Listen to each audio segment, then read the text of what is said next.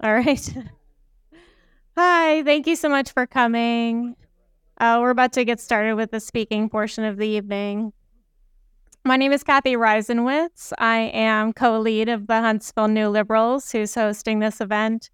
And I just wanted to take a second to, again, thank you for coming.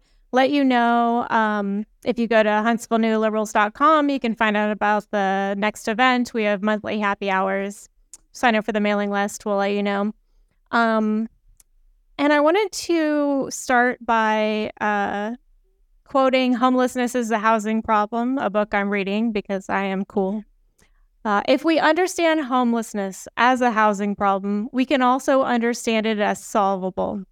We already have the evidence that it is. The resources exist to end homelessness. The constraints are political will and commitment.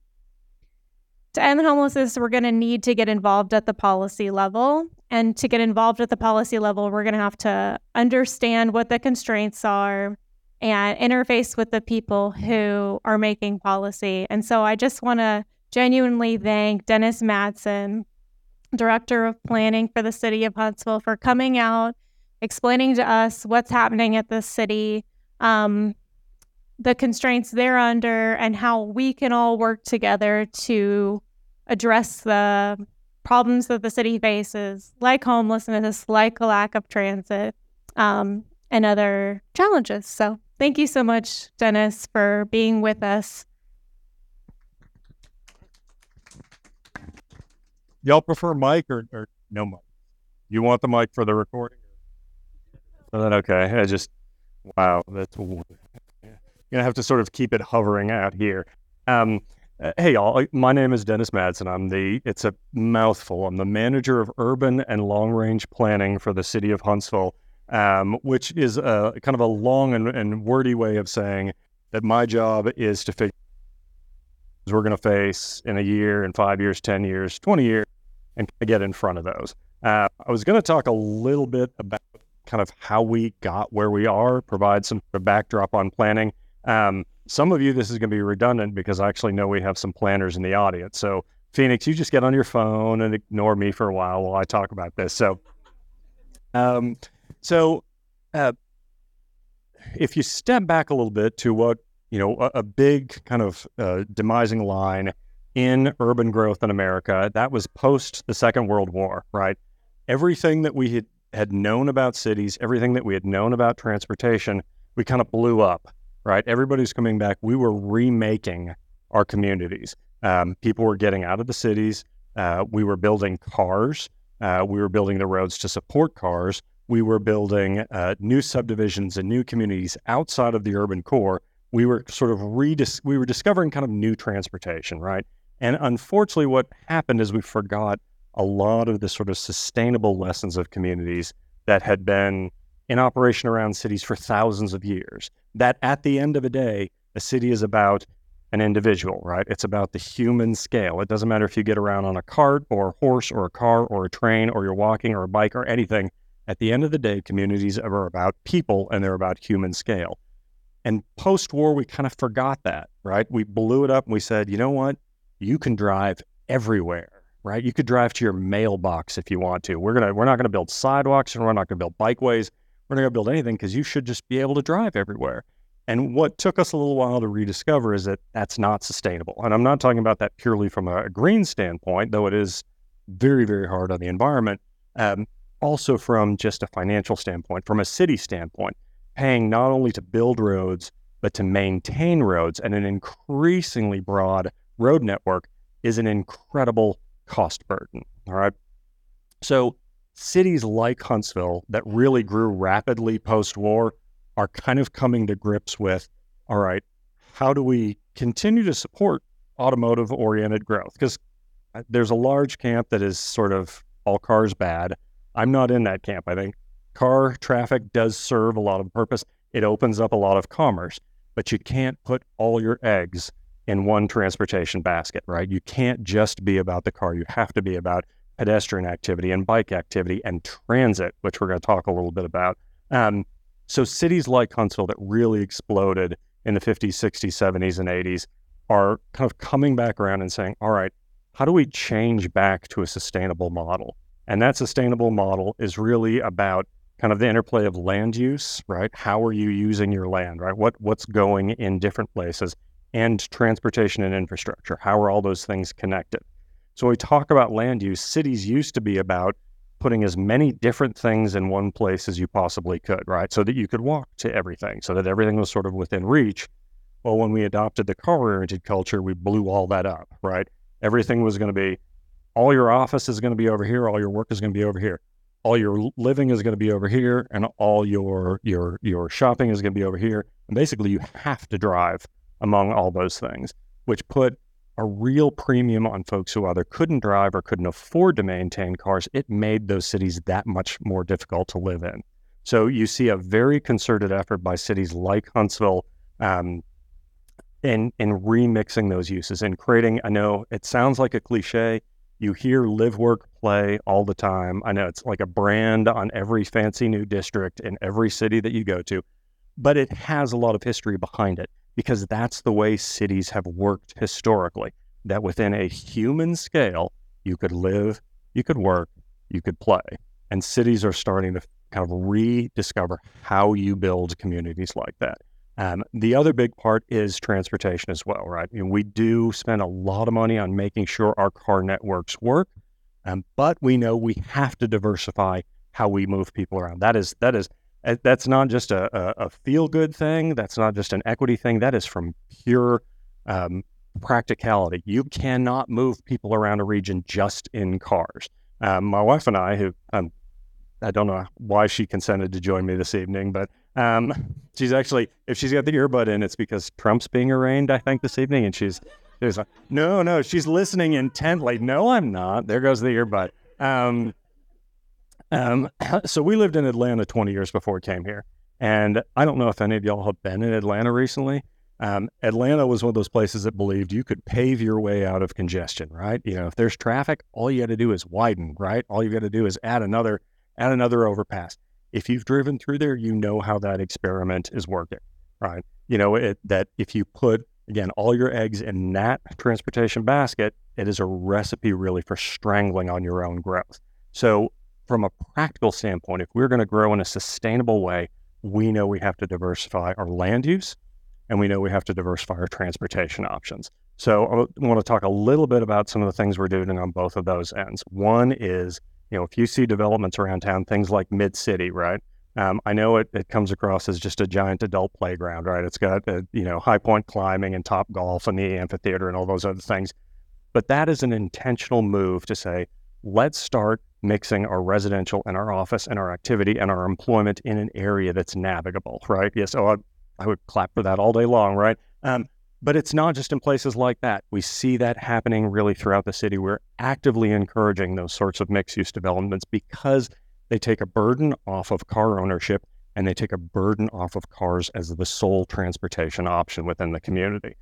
So that is a very real piece that we're trying to promote actively through our policy, as well as diversifying our transportation. I think you guys are getting, your next talk is going to be, I call him Pastor John Kovach. He is not a pastor, but he talks like one when he's talking about greenways. He'll grab the pulpit and he'll shake it. But he's a great guy. He is very passionate about regional greenway development. And this is not simply just sort of a fun thing to bike on the weekend. This is a very real transportation option, right? This is the idea of giving folks other options for how they navigate their community. And the SRT is really looking at a regional greenway connection. SRT Singing River Trail, thank you, dear. The Singing River Trail is kind of our answer to, if you're familiar with the Silver Comet or the Natchez Trace or the Chief Ladiga, those regional greenway networks. It is not just about recreation, though that's a big piece of it. If you listen to him talk, and I don't want to, spoil any of what he's talking about, a big chunk of that is also about connecting the urban and rural divide, linking residential to employment. You have a lot of smaller communities that struggle to attract workers, that struggle to attract investment in their neighborhoods because it is too difficult to get workers from one point to another. That's too far out for them, right? If you can provide meaningful transportation links to these other communities, you make these smaller communities more viable. You give them economic tools to thrive, not just your sort of big urban core. A big chunk of that as well in terms of navigating the community is another part that we probably don't hear a lot about, and that is enhancing transit. How many of y'all, I'm gonna guess the over-under here is 1. How many of y'all rode transit here tonight? Right? Nobody. That don't feel bad. In almost every one of these meetings, I don't know that I've seen a hand up in like a year. However, I think as many of y'all probably appreciate, that does not mean there is not substantial demand for transit in this community. In fact, we know because we update our transit network. We do 5-year plans, but we've gotten so much good feedback from them that we're doing them every like 3.5 years. Every time we do a route update, ridership increases. And in fact, during COVID, most transit networks in America really suffered a huge drop in ridership. Obviously, if there was kind of forced separation on a lot of transit units, you couldn't carry as many folks. We didn't have the extra units to increase headways, so you had a huge drop off in ridership. Huntsville was one of the fastest to bounce back to 100% ridership. It was incredible how many people got back on transit as soon as they could. Now, that's kind of a feel-good story, but it also points out the fact that there is a tremendous amount of demand for transit out there, right? That people don't do this because they're like, yay, shuttles, right? I just love to ride with other people. That's not why they're on it. They're not because they need this. They're on it because they rely on this to get to shopping, to get home, to get to work, to pick up their kids at school. This stuff is important to them. And there are a lot of folks out there who rely on transit for their day-to-day. So we've been very aggressive about expanding our transit options, doing more frequent updates. And one thing that I'm excited about is the MPO, which my TARCOG friends are familiar with, is the Metropolitan Planning Organization, right? That is a state-recognized body that takes, to really get into the weeds, it takes federal and state transportation money and allocates it to certain projects. Now, most of those projects are still road projects in a region like ours, right? They're still new overpasses, new routes, but we just got an FTA approval to do what we're calling a BRT study for University Drive. For those who aren't transit wonks, BRT is bus rapid transit. Now, most of y'all stop listening at bus, right? You're listening, no, I want trains, right?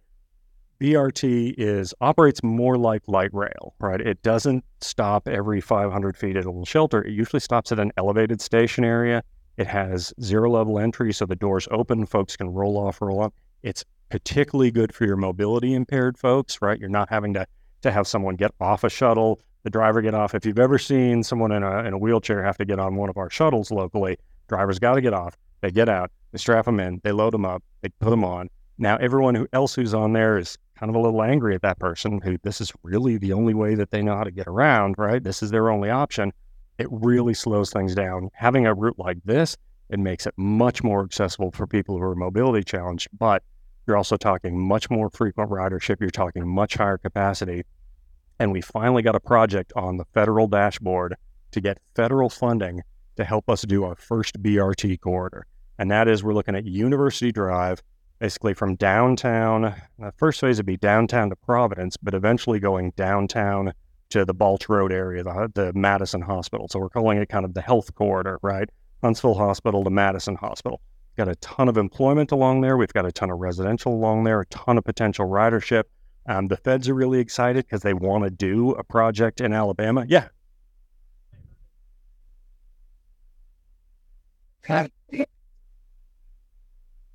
It was, I don't think we ever really talked about Memorial as that. Great. I would love to do Memorial as well. When the feds look at it, a lot of times they're looking for existing ridership and potential ridership growth. And University has a current City of Huntsville transit route on it that is hands down the highest ridership already. So that was one that we said, if we could beef up this line and do a BRT route on this is most likely going to be the best route to score with the feds and get federal matching money.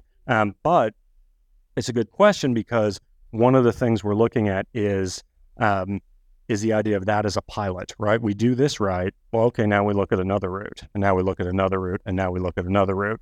There are other cities that have done this very effectively in the past. Jacksonville, Florida, has built out a very high-functioning transit network, basically one BRT route at a time.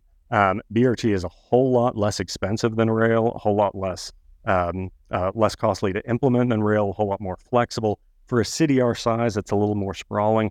It's a great, what I call sort of gateway transit, right? It's a good sort of first introduction into kind of higher capacity transit. The reason that we also talk a lot about transit is Kathy and I have been talking a lot about housing locally and how we maintain affordability within the region, right? Housing isn't just about housing itself. It's oftentimes about a lot of the other expenses that go into it, and transportation is one of those things. So when we talk about transit, I'll use that as a segue to move into housing, because housing is a really, really complex ecosystem. It's one of those things that I think most folks, if you're looking at our numbers, anecdotally, affordability is an issue in Huntsville. We know that. Now, if you benchmark us against a lot of our peer cities, we are, relatively speaking, affordable. Now, there's a guy I really like who works for Habitat for Humanity, and every time I say that and he's in the audience, he picks up something small and threatens to hit me with it. Because for him, his constituents have been in crisis for decades, right? And he doesn't want anyone saying it's fine. We don't suggest that it's fine either. We recognize that affordability is really a component of Huntsville's competitiveness. And even as we say kind of troubling indicators, we know we've got to get in front of them. So all that into how do we address affordability on a citywide scale? And if we're going to quote some books, another one that Kathy and I mentioned the first time we met, a favorite of mine is by a guy named Shane Phillips, and it's called The Affordable City. All right. If you're looking for another, like y'all need something else to read, right? But it's really good. This guy has worked in housing really up and down the West Coast, which is sort of a lab for places that struggle to put affordability on the ground through a variety of reasons. And major metros like San Francisco, which are very progressive, also tend to be hardcore NIMBY cities, right? It's hard to get density and it's hard to get creative housing solutions, even in a progressive community like that. And that raw supply is very, very important to answering affordability. So when we look at how do we address affordability within the community, the big first step is supply. Supply. Just put more on the ground. Now, we get a lot of pushback, people who are driving around going, I see all these apartment complexes popping up. You need to do something about this. We're growing too much. We're growing too fast. I would say, actually, if you look at our numbers over the last several decades, we have underbuilt apartments for years. There were some years where we put no apartment units on the ground at all right? In a city growing like ours, that is very difficult to accommodate that growth and maintain level of affordability if you're not just putting raw numbers on the ground. So one is raw supply. The second is diversifying supply. So let's go back to the first part of my talk when I was talking about pre-war zoning and pre-war development versus post-war development. Pre-war, you saw, and you'll see it a lot if you drive around the city, an incredibly rich mix of housing types within this community. Like, even if you go to some of our oldest neighborhoods and you walk them and you look around with an eye on housing types, you'll notice there's far more diversity in some of our older neighborhoods in housing types than you see in some of our newer subdivisions, right? Walk around Twickenham or Old Town and you'll see these enormous, $1 million homes, and they'll be right next to a quadruplex, right? Or there'll be a series of townhomes right around the corner, or there'll be this little sort of bunker row of apartments right around the corner. That was a very intentional and real and historically prevalent mix in cities all around the country that kind of got zoned out of existence post-war, right? One of the sort of underlying notions was we were really trying to separate the uses, and we weren't just trying to separate the uses, we were trying to separate folks within the uses, right? So we zoned a lot of those types of uses out. If we can reintroduce more variety in housing, one of the things that allows you to do is right-size your housing, right? For a long time, we were making, 4-story walk-up apartments. Hey, David, how are you? Speaking of mapping, 4-story walk-up apartments or single-family detached. And if one of those two didn't fit you, you were out of luck. You were either in something too small or you were in something that was more than you can afford, right? So adding a little bit more diversity in terms of our housing is incredibly important because it allows you to say, I don't need 2,500 square feet. I need 1,500 square feet. I don't want 2 stories. I want a single story. I need this many bedrooms because I've got this many kids and I'm a single parent. I need to be this close to the school because both my kids go to this school. I need to be this close to transit because I rely on transit to get my kids around. That's the sort of thing that can build in affordability. Another big piece is recognizing too that even if you find, developers with a heart of gold, and even if you increase your supply, and even if you increase your diversity, the current nature of the economy is that it is really hard to build market rate affordability for folks making 60% or 30% of AMI. So that's where at a certain point you'd say we really need to help the market diversify and add supply, but we're also going to need to figure out creative ways to subsidize. Sorry, I'm throwing out all sorts of acronyms. AMI, area median income. So when we're benchmarking affordability, we're talking about where in relationship to your median income that you're looking at. Area median income for a single person working is $67,000 thereabouts, right? For a household, it's in the 90s. So if you're making $67,000 annually, you are making the median income for the Huntsville Metro. So when we talk about affordability, we're talking about sort of that happy range of housing. Your target rate range for that group is 80 to 120% of AMI. For most folks, you're looking at building housing in the $200,000 to $250,000 range. That is really, really hard to build right now. Shortages of labor, shortages of material, supply chain issues make it really hard to put organically affordable housing on the ground in that format. Yes. Luxury apartments are easy to build because they're real easy to finance. And I would say too, you'll see signs that say luxury apartments. That doesn't necessarily mean they're going to be luxury apartments. So that we have been seeing a variety of apartment price points come out of the ground. The ones that tend to be lower tend to be smaller footprint. So you're seeing some folks who are building apartments that instead of being 1,800 square feet, they're 800 square feet. And they're pitching those kind of as affordable because they're smaller, but there's a lower rental rate. Now, it's harder to build those because instead of having to only build one bathroom and one kitchen for 1,800 square feet, now you're building more bathrooms and more kitchens, per your overall floor plate.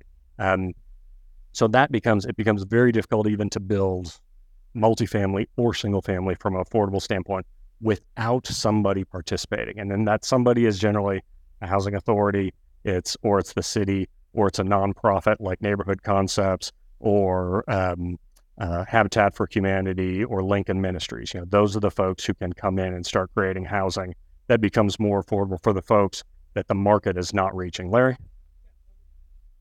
On that whole note, there are things that the city can do from a policy point of view that make it easier to implement and develop and develop smaller things, get many flat people and not just many people have small who's a big development. Oh, sure. Yeah, I think, a big thing is by right allowing what we would call by right zoning, where you can do multifamily on a piece of property without necessarily having to go through any sort of development hurdles, right? You don't have to go through any special approvals. You can build multifamily on, a 1 acre parcel, right? That is a huge opportunity because larger developers have no trouble dealing with, with an extensive permitting process.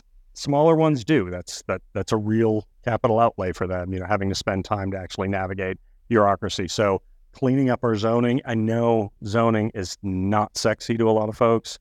It is not. It can be just mind-numbing. I mean, even to me as a planner, it can be a little mind-numbing, but it's incredibly important because your zoning is your vision, right? It says, this is what we want to see built. This is what we'll allow by right. If we allow more and diverse housing on the ground by right, it makes it easier for anybody to build. And we did promise to talk a little bit about homelessness. At the end of the day, you're right. There is no substitute for supply in terms of helping keep folks out of homelessness situations. We do have a few other folks who in the city who know more about this and are involved more in it on a day-to-day basis. Guys in our community development organization. If you ever see community resource offices with officers with Huntsville Police Department, those folks know those camps intimately. They know most of those folks in there by their first and last name. They know their stories. One of the biggest challenges is, for a lot of them, I think access to housing would really help. For a lot of them, it can't just be housing.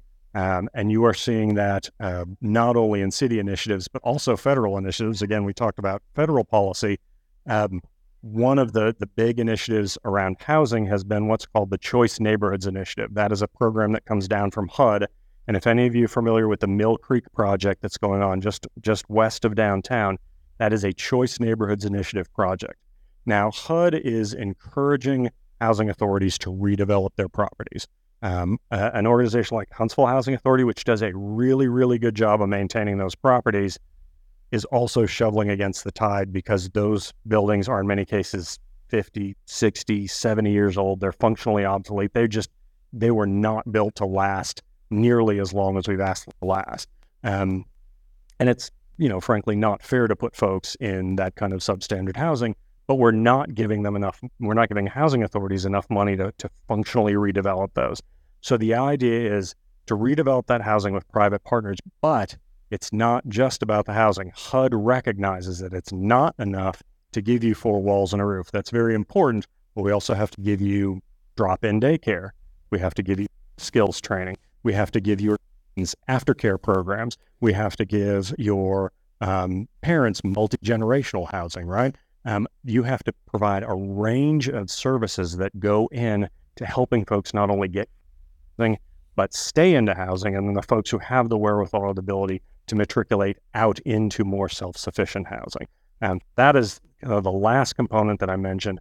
Is it's not just about allowing the market to answer things, but it's also finding partners like the Housing Authority, like Neighborhood Concepts and private nonprofits that can help provide housing to folks who the market is, quite frankly, just not supplying housing for.